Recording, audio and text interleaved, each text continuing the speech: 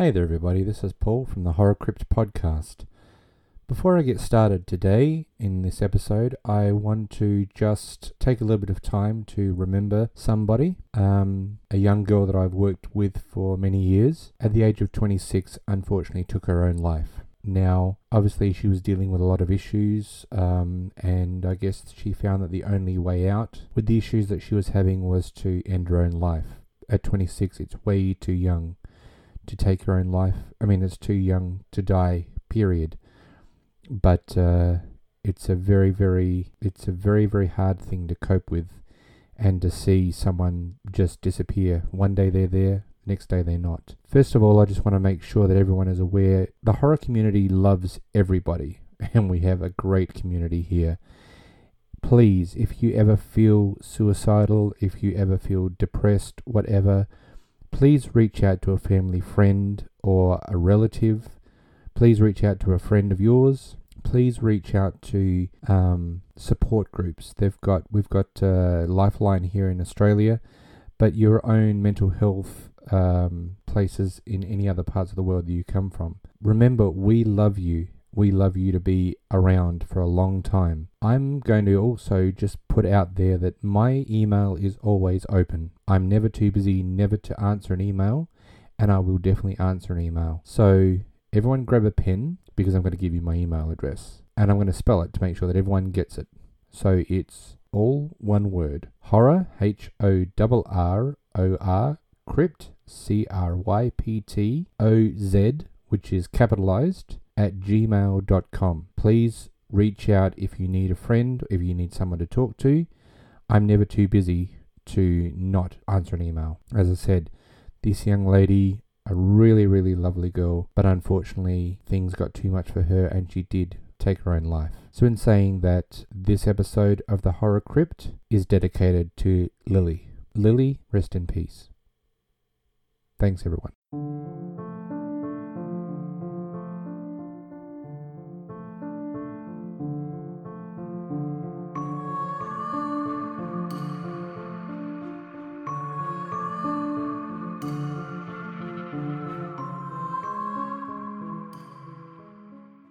Hi there everybody, and welcome to another episode of the Horror Crypt podcast, episode number 30. This week we are going to be reviewing a movie that sort of slipped under the radar for a lot of people, and I don't even really remember how the hell I even found this movie. But it did become one of my favourites that I'd watch from time to time in my video collection. Remember when we had videos, not DVDs and straight to our devices, but yes, we had to go to a video store and actually get and rent a DVD. Oh, sorry, a video. Oh my god, a VHS.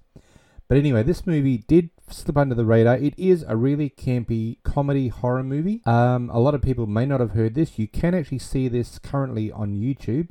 So you can actually see the entirety of the movie. It's not dubbed, it's not subtitled, it's the entire movie. This is the 1986 horror comedy Vamp, starring Grace Jones. Yeah, Grace Jones makes a pretty good appearance in this movie, although not a whole lot of dialogue, I will say. It's a very alternate sort of movie. As I said, this one did slip under the radar, but I did actually thoroughly enjoy this one. I've always said that. It's got a couple of really actors that have done a couple of little things, but sort of like disappeared off the radar. No real A-grade celebrities in this movie. It's really a B-grade campy horror movie. But as I said, it's actually pretty good to watch. Before I get started, remember I'm on all social platforms: Instagram, Facebook, and direct message at horrorcryptoz@gmail.com. Before though they start to review this movie, I love to play the trailer, so sit back and relax, because here it comes.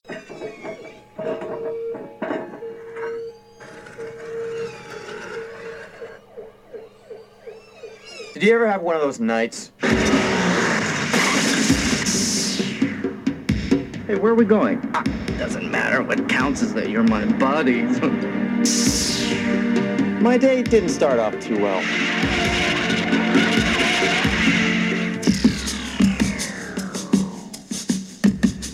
We be looking for ya. Are we jumpy tonight? And then it got worse. We're here. And then... Gentlemen, I give you Katrina. You're just what I'm looking for. Why'd you pick on us? It was a mistake. It was a little error there, a little communication error. I'm sorry. Uh-oh. Let's just get out of here. This is not really happening. Hello, baby. God, you look awful. What happened to you? I was nearly hung. I got into a fight with a psychotic albino. I hit a cockroach, my best friend disappeared, and then I'm nearly assassinated by a runaway elevator. Anyone can have an off night.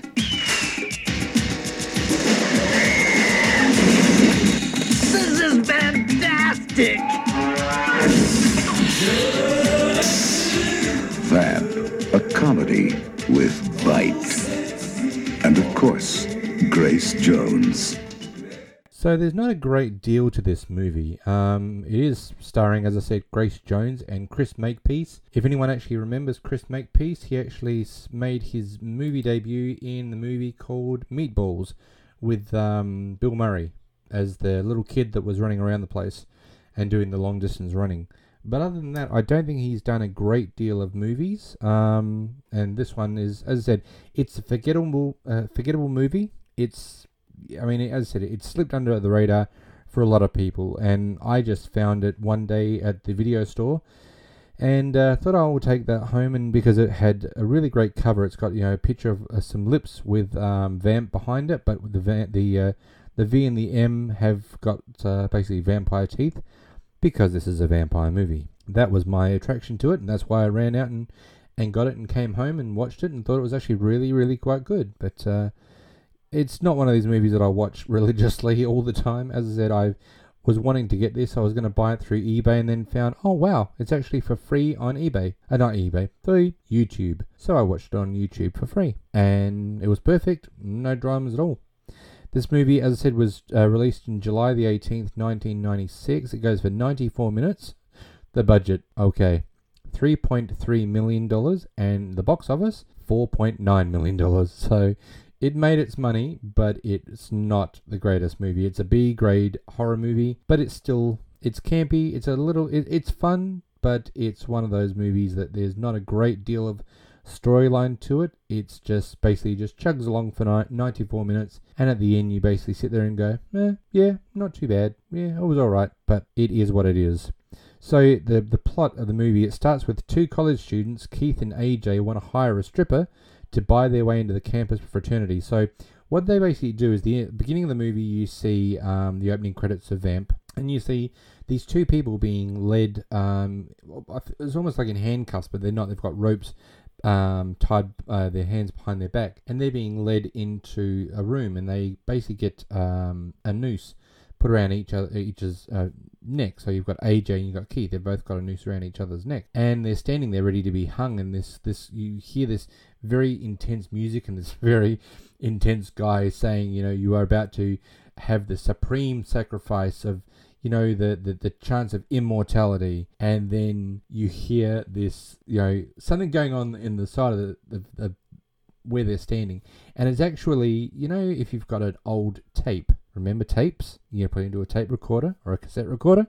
and basically when it starts to run off its reel, it goes all over the place. That's what you hear.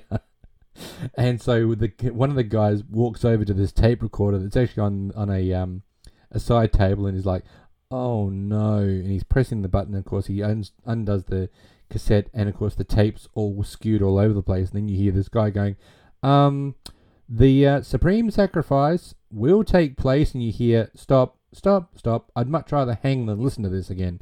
And of course AJ jumps down off of the where he's about to be hung. Obviously he was never going to get hung, and it's a very, very strange scene where he's sitting there talking about the fact that you've got a big party tonight and we'd like to join the fraternity, so if there's anything that we can do for you, we can get in. And of course the guy goes, well, we don't really think you're dipsify material, but anything? And he goes, yeah, anything. And of course Keith goes, wait a minute. and goes over to AJ and goes, I'm very excited about the way this is going. I'm a little concerned about this anything situation. Couldn't you have said a thing or something? And of course, AJ says to Keith, hey, these guys, they're running on empty. Trust me. And then you see the doors open to this campus and he goes, wow, a stripper, and by tonight. And he goes, that's just great. I'd love to see how you're going to get us out of this one. So the next scene, you see AJ and Keith in their dorm room, and AJ's on the phone trying to convince these girls that he's known, who are dancers or whatever, to try and strip, for to get in the fraternity. Of course, they're all hanging up, And so AJ basically says to Keith, okay, listen, we're going to have to go with a pro. And he goes, oh, great, call me when you get back. And he's like, no, you've got to come with me. And he goes, how much money do you have? And he goes, listen, we're quite away we're in the middle of nowhere. We've got no way of getting there. And they're just not worth it. And then, of course, AJ opens the door and there's these idiots in the hallway letting off fire extinguishers and making a whole lot of noise. And, of course, that's when Keith immediately says, yeah, I've got $94. And, of course, they come up with the grand total of how much they've got between them. And they go, right, so with this money and a little bit of charm, we should be able to get our stripper. Now we need some wheels. And he goes, Duncan. Duncan's one of these guys where I believe will get along very well in life with everyone doing their own homework. And basically, he's skating on everyone's accomplishment. And I'll tell you a little bit about that with regards to Back to the Future. Now, if you remember Marty's father and Biff, there's Marty's father doing Biff's homework, and even when he's an adult, there he is doing his reports to make Biff look good. But of course, there's Marty's father doing it all for Biff, and it's one of those things where he's getting all the accolades, but you're doing all the work. Well, Duncan's the same way. He's very rich. He's got quite a lot of money. And he's sitting in this amazing dorm room. Like, it is absolutely amazing. And I've never been to college. I don't even know what a dorm room is supposed to look like, but I'm sure the hell it doesn't look like this.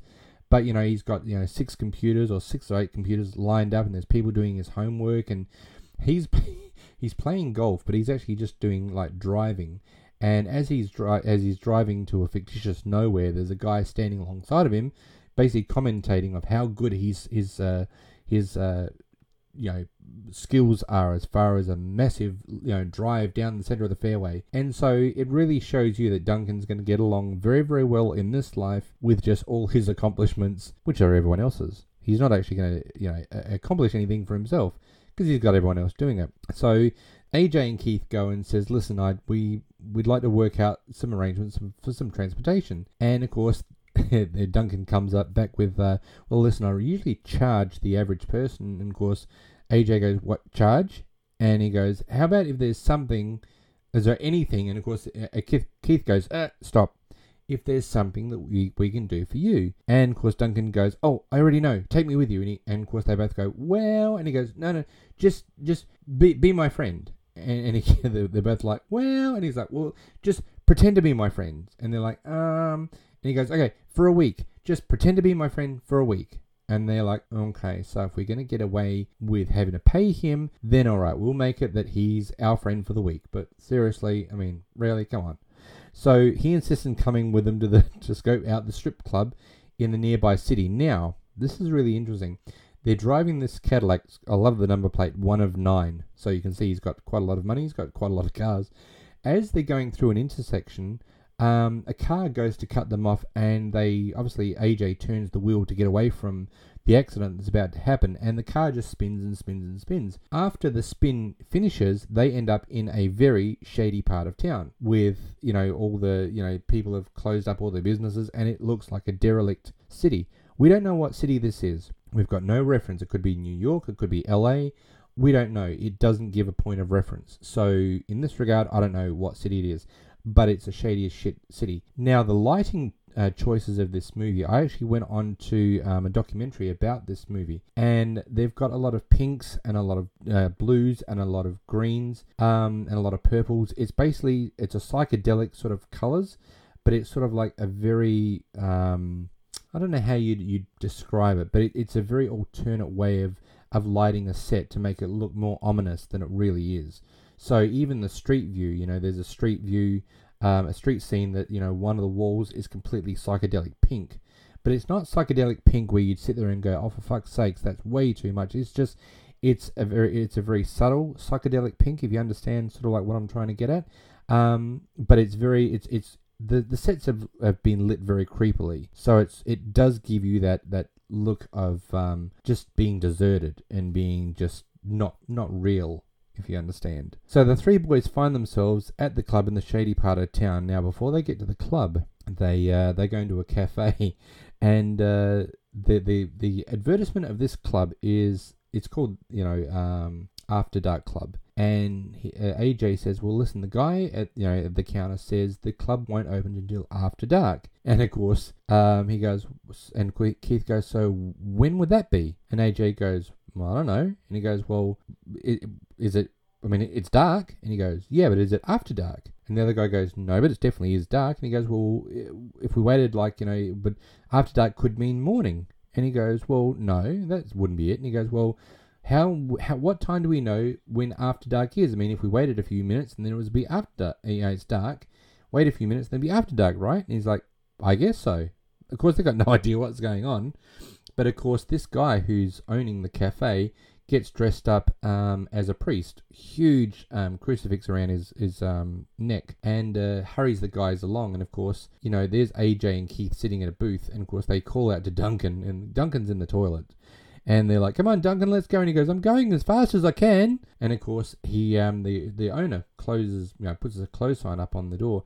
Then this guy walks through and says, he goes, oh, we're closed, sorry. And he goes, yeah, but you're open now. And walked in, and he said he orders 6 coffees. Now, I don't know exactly what the whole aspect around 6 coffees are, because he walks in and 2 girls walk in. So that could be 2 coffees each.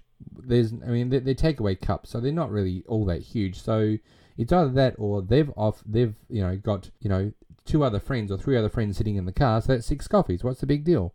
But for some reason, this plays a big role at this moment. 6 coffees. So what? So anyway, Keith is basically making eyes at one of the girls who's sitting at the bar. Unfortunately, this girl's only got 3 teeth. I'm sure she's a great girl, but she's only got 3 teeth. And of course, when she smiles at Keith, he immediately spits up his coffee. And so this girl does, indicate to the guy who came in with him, whose name is Snow, that she was being disrespected. So he walks over to Keith and says, did you see something funny? And of course, he doesn't answer him. And he does say to AJ, AJ, help me. And of course, AJ's like, nope, not helping you. And so Snow does say, I think I'm going to let Mavis here cut one of your balls off. And she does open up a switchblade and starts to take off his shirt buttons. And of course, this is when AJ goes, yep, I definitely think it's after dark now. And he does say to Snow, listen, what's all this over 3 lousy teeth? And of course, Snow then throws a coffee in AJ's face, wetting his shirt. Now, for some reason, you can't get AJ's shirt wet, or you can't mess up his clothes. Because as soon as he does that, Keith immediately goes, uh-oh. So it's almost like, oh shit, something's going to happen. So he does stand up, and immediately, he's going to confront Snow. He does grab a hold of Snow's balls and pushes him against a jukebox and basically squeezes until he lets go of this humongous fucking knife that he's got in his hand. Duncan does come out of the bathroom eventually, and they get in the car, and that's the first encounter they've had of weird people after dark. So they get to the club, and of course AJ says, listen, I'm going to go in, start scoping out for the girl. You guys go back to school, and or just wait here in the car. That's better. Wait here in the car. Of course, Duncan's got a whole idea, which is, I've travelled all this way. I want to go and see some tit. And of course, Keith's like, no, come on, Duncan, come back in the car with me. And of course he goes, hey, 6 coffees. I don't know what that reference is. 6 coffees. Who the fuck cares? But I don't know. As I said, sometimes this movie makes sense. The other time, this movie just doesn't. So anyway, Duncan and Keith go into the club, and of course the person who runs the club does say, can I see some ID? They immediately go to break out their driver's licenses, and of course he's not interested in that. He grabs Duncan's wallet and sees there's a whole lot of money in there. He's got a whole lot of credit cards, and he's like, good, come on in. That's their introduction.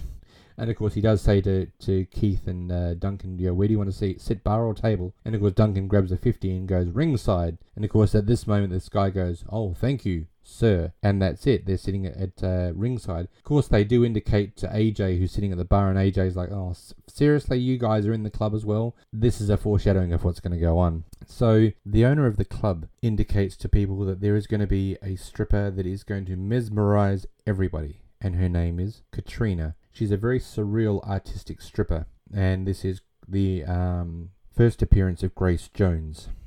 So the strip show is absolutely, well, they seem to think it's pretty amazing. I think it was just weird. Very artistic, and I'll give that 100 out of 100. But it was not what you'd think or expect a strip show to be. But it impresses enough people that AJ even decides that he wants to go back to the dressing room to try and convince her to come and strip at their college party. Of course, he goes in and he's saying that it was a great show, and I know you're a professional, and I'm willing to pay top dollar, and would you like to come and do an encore performance? She pushes him back onto a sofa bed and basically starts to undress him, and he's got this idea of like, oh, okay, this is going to happen, all right, Of course, at that moment, while she's kissing him basically from his pants line up to his chest, she immediately turns into a vampire, holds him down, and basically rips his neck apart and drinks his blood. Now, it was only after I watched this the other day that I realized that this is basically, if anyone's seen Dusk Till Dawn, Harvey Keitel, George Clooney, Quentin Tarantino, Juliette Lewis, this is the original From Dusk Till Dawn, because that movie was a club, strippers, full of vampires. This one, club, strippers, full of vampires. So basically, this is the original From Dusk Till Dawn. This is, I believe, I'm not 100% sure, but I'm sure they got something from this movie and put it into From Dusk Till Dawn. So anyway, AJ's killed, his neck's ripped apart, and that's it. So Keith becomes concerned at his friend's delay and gets help from a witness named Amaretto. It's a very strange name. I always thought Amaretto was something you eat, who keeps insisting to his confusion that she knows him. Now, Amaretto is only her stage name. Her actual real name is Allison. And the way it starts is that she's walking past, she's a server, and she happens to see Keith, and she waves at him, and he thinks, oh, this is quite good, a really hot blonde is waving at me. And she comes over to his table, and she goes, you don't remember me, do you? And he's like, and she goes, oh, it's been a long time, but I remember you. And of course, the owner of the club comes, basically says, move on, come on, keep serving. And that's when she does say, oh, my name is Amaretto, not really, and what can I get for you? And she does do the ordering for them. So with the whole thing that AJ's disappeared, Keith does say, listen, someone took him backstage and he's disappeared. I don't know where he's gone. So Amaretto, Allison, takes him back and starts to investigate where this guy's gone. It does happen to be that there's a girl called Candy who melts in your mouth and in your hands. Might have taken him back to a hotel. So Allison decides, listen, I've got to go back to the hotel to grab a change of tops because I'm going to be dancing soon. So do you want to come with me? So they search the neighborhood, and Keith is separated from her while trying to escape from both a psychotic albino street gang, which is Snow, as well as from vampires throughout the area. So when they had left the club owner had rung the hotel and said, listen, they're on their way, because it had already been established that, the vampires only attack people who are transients, who cannot be traced, who are the loners. They're the degenerates. They're the ones that don't matter if they fall off the planet because no one's looking for them. But unfortunately, because they killed AJ, they didn't realize that AJ was with Keith and Duncan, so he can be traced. People will come looking for AJ. So that's when the club owner does say to rings the hotel manager and says, listen, they're on their way, deal with them, kill them when they get there. So unfortunately, through circumstances, Keith does get separated and does happen to escape the hotel. Unfortunately, the hotel owner was trying to track him down to kill him, and of course they missed that situation. So So the fact that AJ is now dead, Keith is being hunted, as I said, not only by vampires, by this albino street gang who is hunting him around the place. And he jumps into a dumpster to try and escape and try and hide from where they are. But while hiding in a dumpster, he finds AJ's discarded body. But when he calls the cops and returns to the club to accuse the owner, the vampires have resurrected him. Now, I didn't know how they did that, and I'm really not sure if that's in any folklore of vampirism. I'm really not sure. I've never seen a vampire be able to kill somebody and then resurrect them. But he does. Someone resurrects AJ back to being, well, human, but not really. He's white as a sheet. But anyway, so of course when he's back at the club, and AJ's there, because he'd returned to the club, and AJ had made himself known that it was just a joke. He didn't mean to disappear. He just got rolled, or he had a bad night, whatever. And of course Keith's like, that's it, we're out of here. We fuck the fraternity, we're going home. And of course the owner comes to Keith and says, listen, there's some uniformed gentlemen in the back. And he goes, oh no, look, it's okay, I found my friend. Of course the owner looks at him and goes, yeah, really? And of course this is where the police are sitting there saying to Keith, apparently, your friend likes to flash his money around in this neighborhood, that makes him a meal ticket.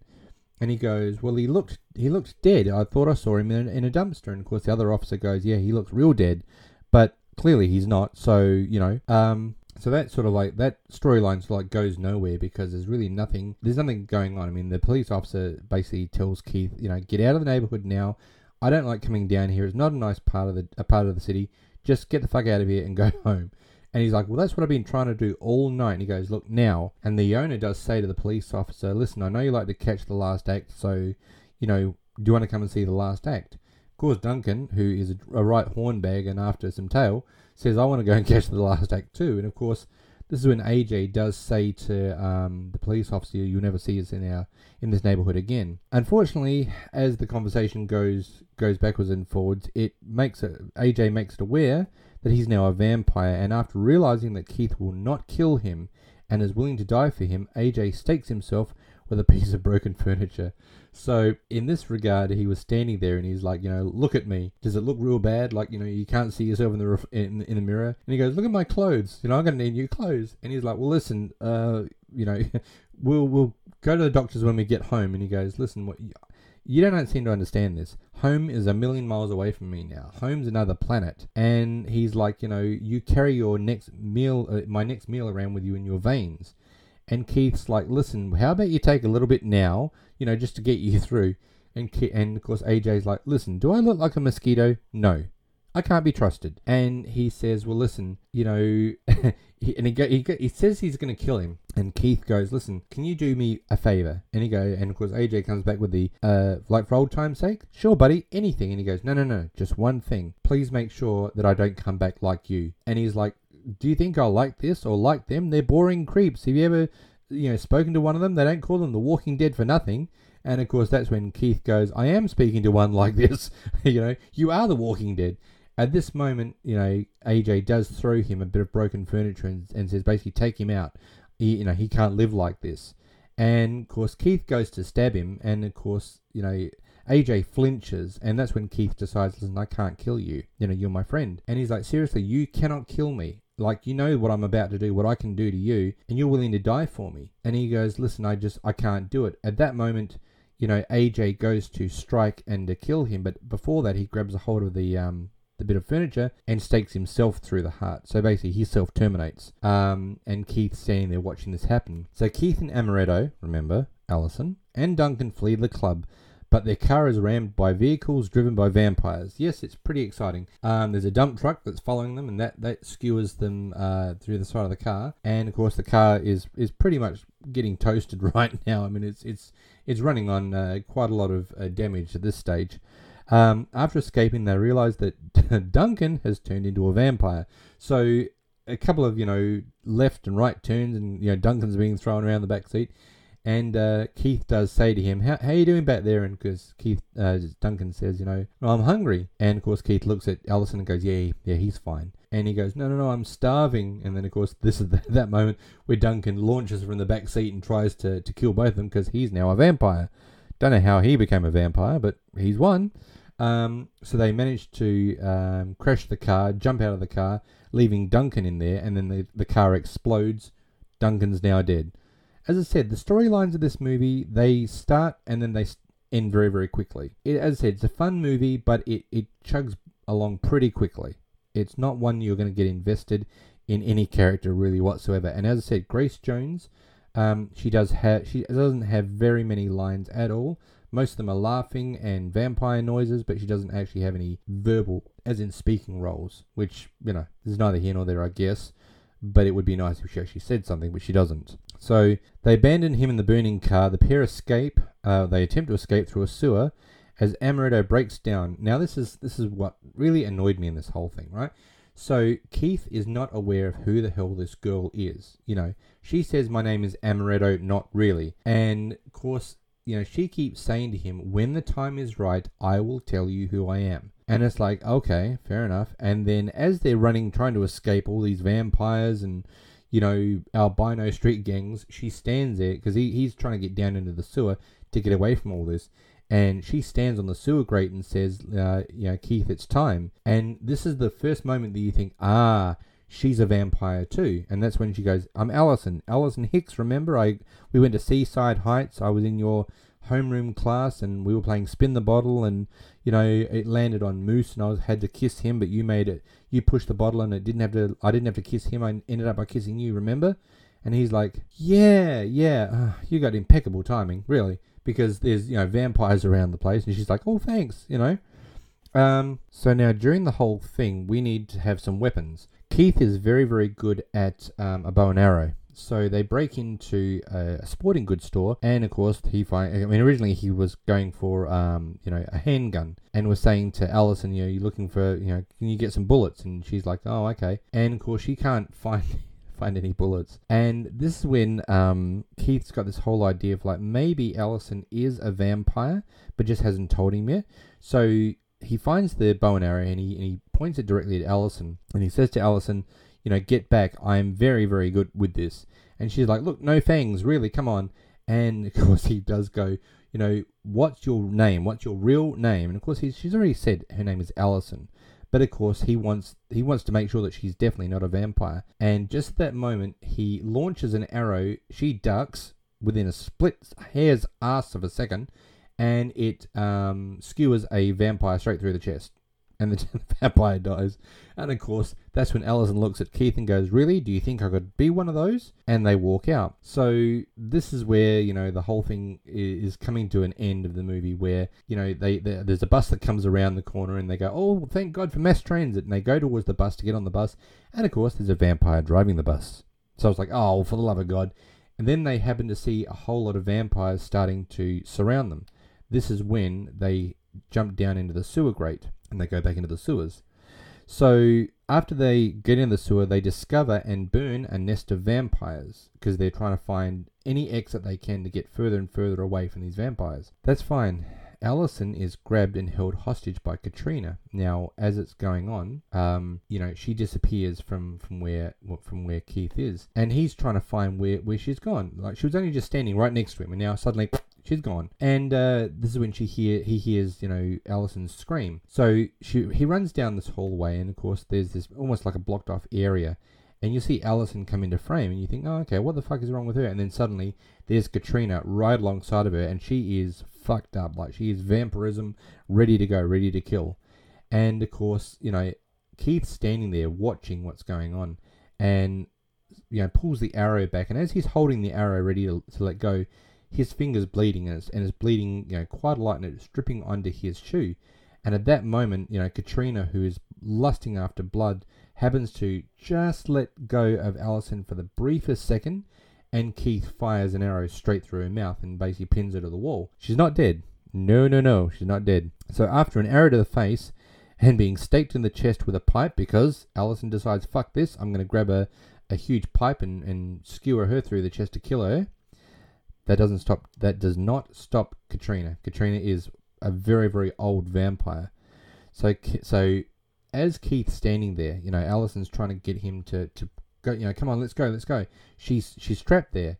And of course he knows there's no way that she's going to be there for very long. So he happens to look up, and there's a small crack of between the sewer grates and an open area where the sun can come through, and you can just start to see a beam of sunlight coming through, and he knows that this is basically the last stand. He can stand there and get rid of her. So at this stage, Katrina has now broken off the arrow out of her mouth and has taken the pipe out of her chest and is now approaching Keith. So Keith's standing there basically at the showdown. It's going to happen. I'm going to kick your ass. So as she's getting closer and closer to him, he fires an arrow above him, breaking open one of the boards, and sunlight absolutely streams through.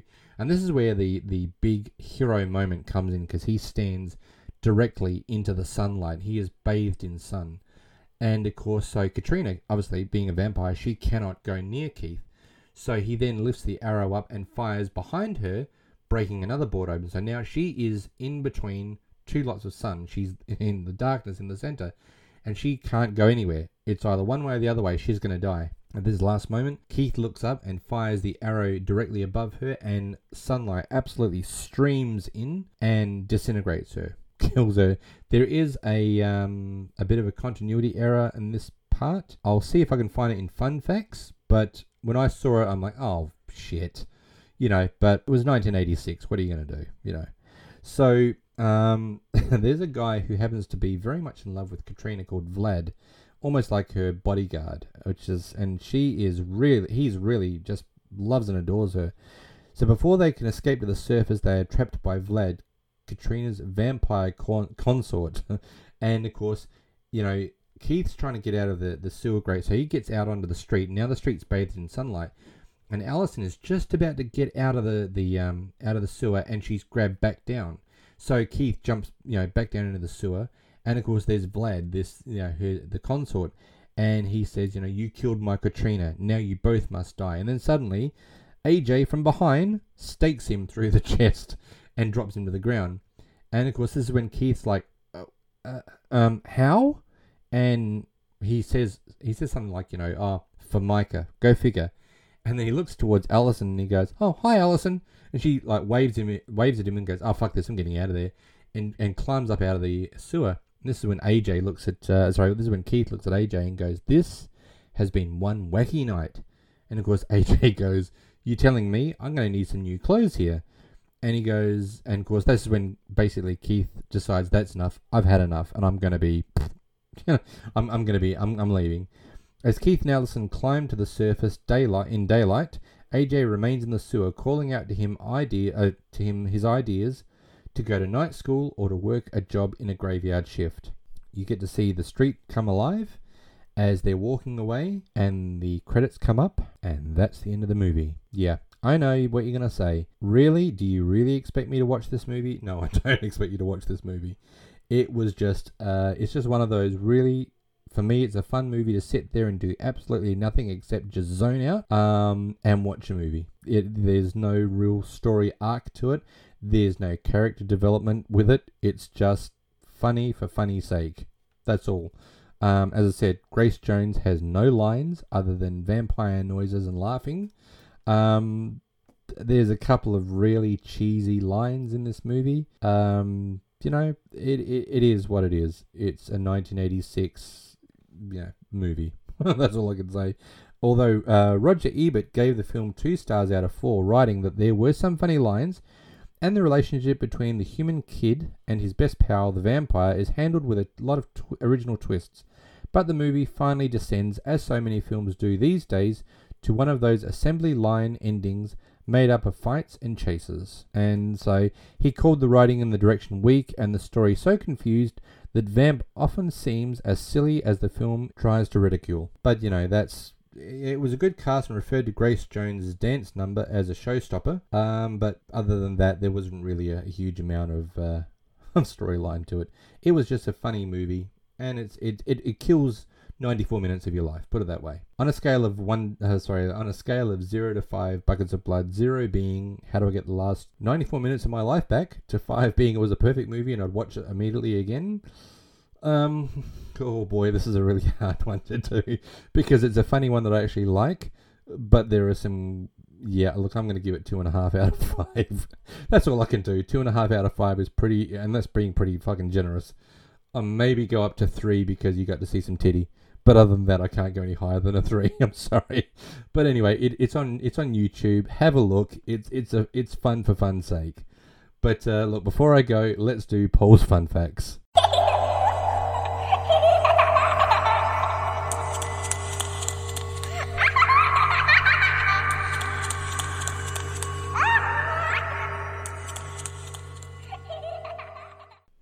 So Grace Jones does not speak a single word in the film. According to Jones, this was her own idea, opting instead to play the role with silent film techniques inspired by Max Schreck in Nosferatu.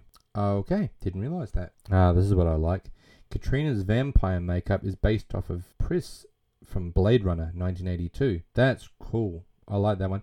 Yeah, it does actually look a little bit like Pris. The hair is, obviously is a different colour, but yeah, the makeup really does look quite good. Tina Turner was actually considered for the role of Katrina. I wonder exactly how that would actually go. At the end of the movie, just as Keith and Allison emerge from the sewer, you can see the Highland Plasma Centre blood bank in the background, along with vagrants and a police officer in the parking lot, all of which play major themes in the movie. It could be argued that as they walk off to their future and leaving it all behind them. Okay. Don't know about that one. One of the spoilers, and I don't think it's going to really matter that great deal, and there is only one spoiler. During the fraternity fake hanging scene at the beginning, the executioner is lip-syncing a speech from a cassette tape. The voice of the speech was provided by Christopher Plummer.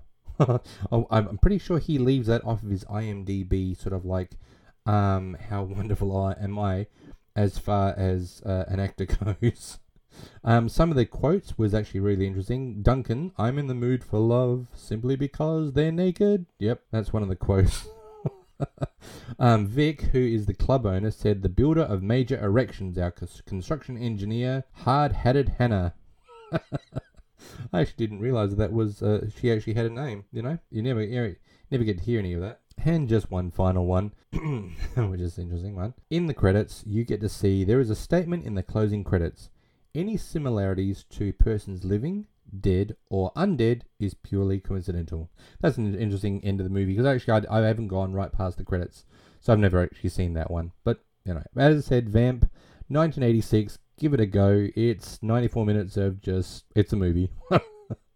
Anyway, thank you very much once again for listening to the Horror Crypt podcast. Remember, I'm on all social platforms and media, and you can send me a direct message at horrorcryptoz@gmail.com. I hope you guys have a wonderful week. Come back next week. We've got another great movie coming up. And as I say every week, I'll creep you later.